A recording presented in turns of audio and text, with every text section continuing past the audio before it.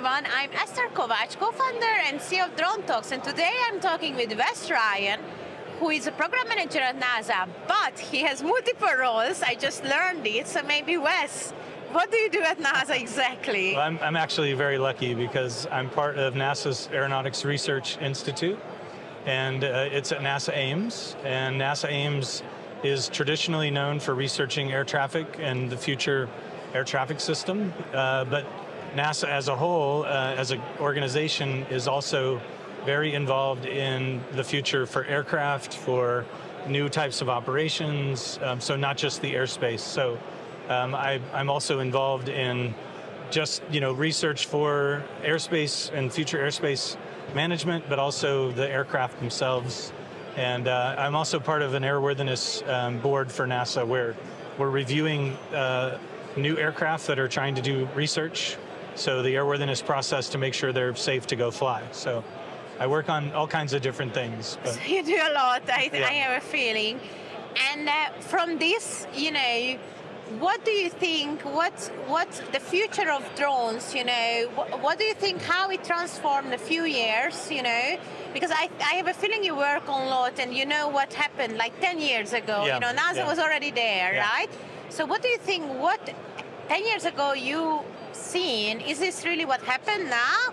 And what's coming up, what's your view on that? So there's some interesting history behind where we've been, and there's a really bright future for where we're going. So I'll start with a little bit of the history. Everybody always wants the government to move faster. So when I worked for the FAA, I was part of a group that was an innovation group, and we were working with industry to try to bring new ideas to certification. The challenge for that, obviously, is we have to do that safely. So we can't just go at the pace of innovation that some other industries do, because we have to make sure that the public is safe and the new ideas are ready for civil use, for safe use by the public. And so, we've always are sort of, there's this balance between innovation and safety, innovation and, the pace of technology. And at the core of that is the pace of regulation.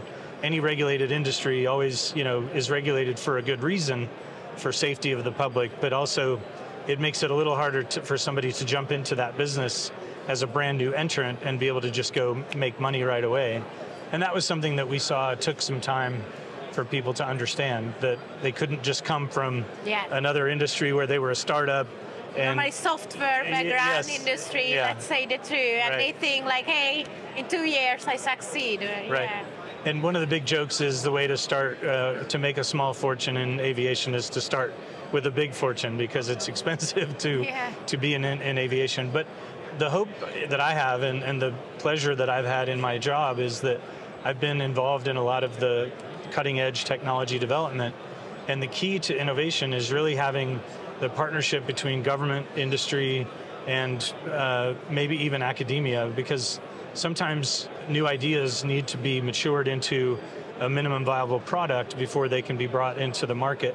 And sometimes that minimum viable product may have a use in a low risk use case that can be put into a limited operation to gain experience with it before it goes and becomes the backbone of our new aviation system. And so traditionally that's been the way NASA has helped the FAA introduce new technologies. There's oftentimes research that happens, and then 5 to 10 years later, products become real, and then those products go through certification. The challenge, of course, is right now we're in a pace of technology where people don't want to wait 10 years for a regulatory change anymore. And I don't work for the FAA anymore, but they understand that, and they're working to be innovative in their processes. So to me, I always kind of try to stress that the FAA doesn't certify ideas, but NASA is in the business of making new ideas real and bringing futuristic things into reality. And so it's been really great to have that experience in the aviation industry, but then bring some of that into NASA and be part of those future planning for automation and the use of artificial intelligence. Those are all kind of things that we're involved with at NARI.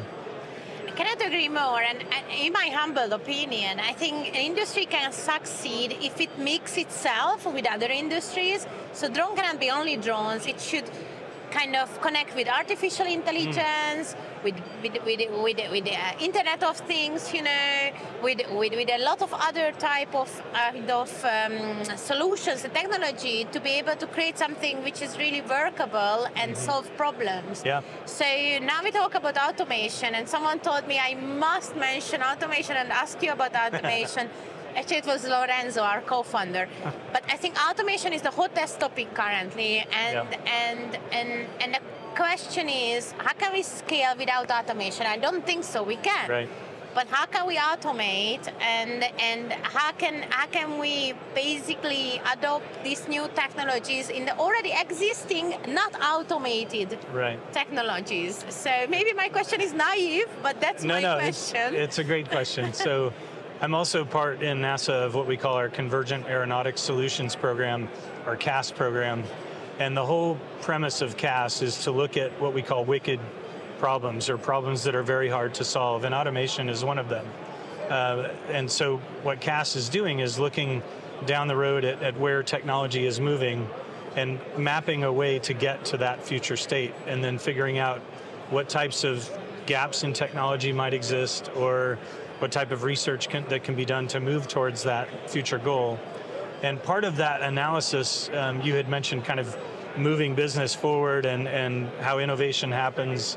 And in terms of autonomy, there really needs to be three things that are looked at. And one is, all the businesses look at the desirability of their idea. Is there a market for it? But sometimes they forget about the viability of the idea. Is it something that can be technically accomplished? Is it something the regulatory authorities can accept? And if the public can accept it? Because the more we go towards autonomy, you know, I know there's already pushback for people getting into a car without a driver. Yeah. And so there may be short-term pushback on people getting into an aircraft if there's not a pilot up front. But that doesn't mean that there isn't a path. It just means we have to be methodical about it. So, for example, we can have assistive technologies that help pilots do a better job. In existing larger aircraft, like in transport category commercial airliners, automation plays a huge role every day. And that is done by a very specific process to bring new tasks into the aircraft to make the pilot's job easier, to make it more functional. Sorry to stop you, but does automation mean I remove totally the pilot? Because no. Right. And when people, like in talking about social acceptance, they assume that straight away, right? Yes, that's kind of where I was going. Yeah, sorry for No, that's great. I'm glad you asked, because people think that there's this black and white, autonomy is no human or just human pilots, but we have a historical aviation history where automation has played a key role at every breakthrough in capability. So whether it's the early days of airmail and the early radio navigation that allowed the planes to fly safely, or the invention of radar, or now GPS-based navigation, all of that has been automation building into the airplane to help the pilots be more capable, to be safer when they fly, make better decisions. Right, exactly. Yeah. But I think that's a key, what people must understand, and I think social acceptance is a key, and I think we as an industry, and including myself, we don't put enough effort towards the social acceptance, to education, to explain the capabilities, because we know so much here in this conference. Yeah. We all know, but as soon as this door closed, outside people don't, right? That's true. So what's your view on social acceptance, or is? I think it's very interesting. Social acceptance depends on really two things, and it's that desirability and the viability and feasibility of that's three things, but of the product. But like, take cell phones for example. There was a lot of resistance to people having cell phones, and now we can't imagine our lives without them, right? So part of innovation and implementation of automation is making that value statement and showing that value to people who are using the technology. And this conference is a great example, because when there are some small experiments going around the world of package delivery, for example, and there are people looking at that from the outside that think, oh, that's a really highly specialized thing. I can jump in my car and go to the store and get coffee, or go get things I need. But in the places where they've implemented that, it gives the people who have access to that more time So that the 10 minutes they might have spent going to get coffee before they go to work, they can spend with their children, right? So some of that social acceptance is presenting that value to people. And I think NASA's vision for our future airspace management system under our Sky for All program is one of the examples of trying to create that value statement of showing what the future could look like if we have this digital information-driven national airspace. And automation plays a key role in that. So to me, that social acceptance comes in an incremental way and showing people the value that it brings from a safety or quality of life, or maybe equity. The availability of aviation services will change completely when we have ubiquitous drone deliveries, because you can, just like Uber, you can get an Uber from anywhere. Yeah. You can call up a delivery and it'll deliver anywhere. So people who may not have access to a grocery store in their neighborhood, or people who may not have access to other goods and services, aviation may be able to provide some of those for them in a new way, which is really kind of presenting that value statement. No, I think, and everyone who already experienced are positive about it, as far as I know. I did read a lot of studies, in Europe and in America, and it seems like people are positive about it until they don't need to sit in it. It's not an AAM, but maybe it's just my impression. But anyone I talk to, they say, hey, I can make quicker thing with a less hassle. It makes my life easier, better. Yeah. They are all very happy about it. Right. They don't have this major concerns, maybe a little bit of noise or security, but not too much, Yeah. I think the different question is, and maybe my closing question is the AAM, if someone needs to sit in it, then where is, I think, the question, and and what's your view about AAM? What's coming, or what's your thoughts about it? So it's a great question. I think just in general, AAM is a vision that we should all be working towards as an industry. I think there are also some barriers to achieving that, but they're not all technological. Some are the social barriers of acceptance of getting into an aircraft without a pilot. But there may be steps that we can take towards AAM, like remote area cargo, larger aircraft that can serve a need for delivering cargo in places where right now they don't have good access, or maybe reducing the crew from 2 crew to a single crew in some type of cargo operations, where the automation begins to reduce the human workload, but also make the pilot that is there better at their job. The pilot may still do some of the reasoning and decision making, but they will have this assistive technology with it. So I think AAM has created a really fun vision and a lot of energy. And it's fun to see the aircraft companies that are building these new eVTOL aircraft for sustainability and for the impact to the environment from a noise standpoint, or carbon emissions. So from that standpoint, I think it's really going to be innovative, because the technologies developed there will have an impact on other parts of the industry. So it's a great vision. I'm very supportive of it, but I also want to be realistic about how we achieve it incrementally and safely, and really from a functional implementation, clear path to each function, replacing the pilots or augmenting the pilot, whichever it may be. But it has to be done.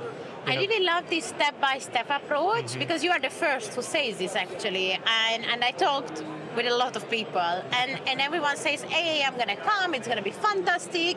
At Amsterdam Drone Week, the mayor of Paris said that by 2025, by the Olympics, we're going to have, if I remember well. And no one ever had this approach, hey, let's do step by step, grow the drone to a bigger one, have the cargo one. So people used to get to see those devices, to see those things, to get into the normal. And after, we maybe say, do you want an air taxi? And, as soon as it becomes the norm somehow, right? So I like this kind of well, and it's interesting. It's a challenge, because I think there are places in the world where they may be willing to trade market share for gaining, or they may trade safety for market share. So they might be willing to implement things in a way that could actually be a detriment in the long run if they push something too quickly. On the other hand, we don't want to hold things back just out of being unknown, or being, it's new, so it's scary.